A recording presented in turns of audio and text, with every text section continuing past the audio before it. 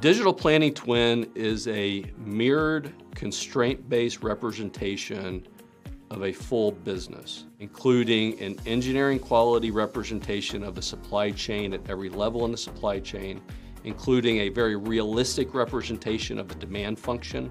be it not only what they do, but what they could do, elasticity curves, contracts, step functions. And all of that is tied to a very mature representation of a financial model.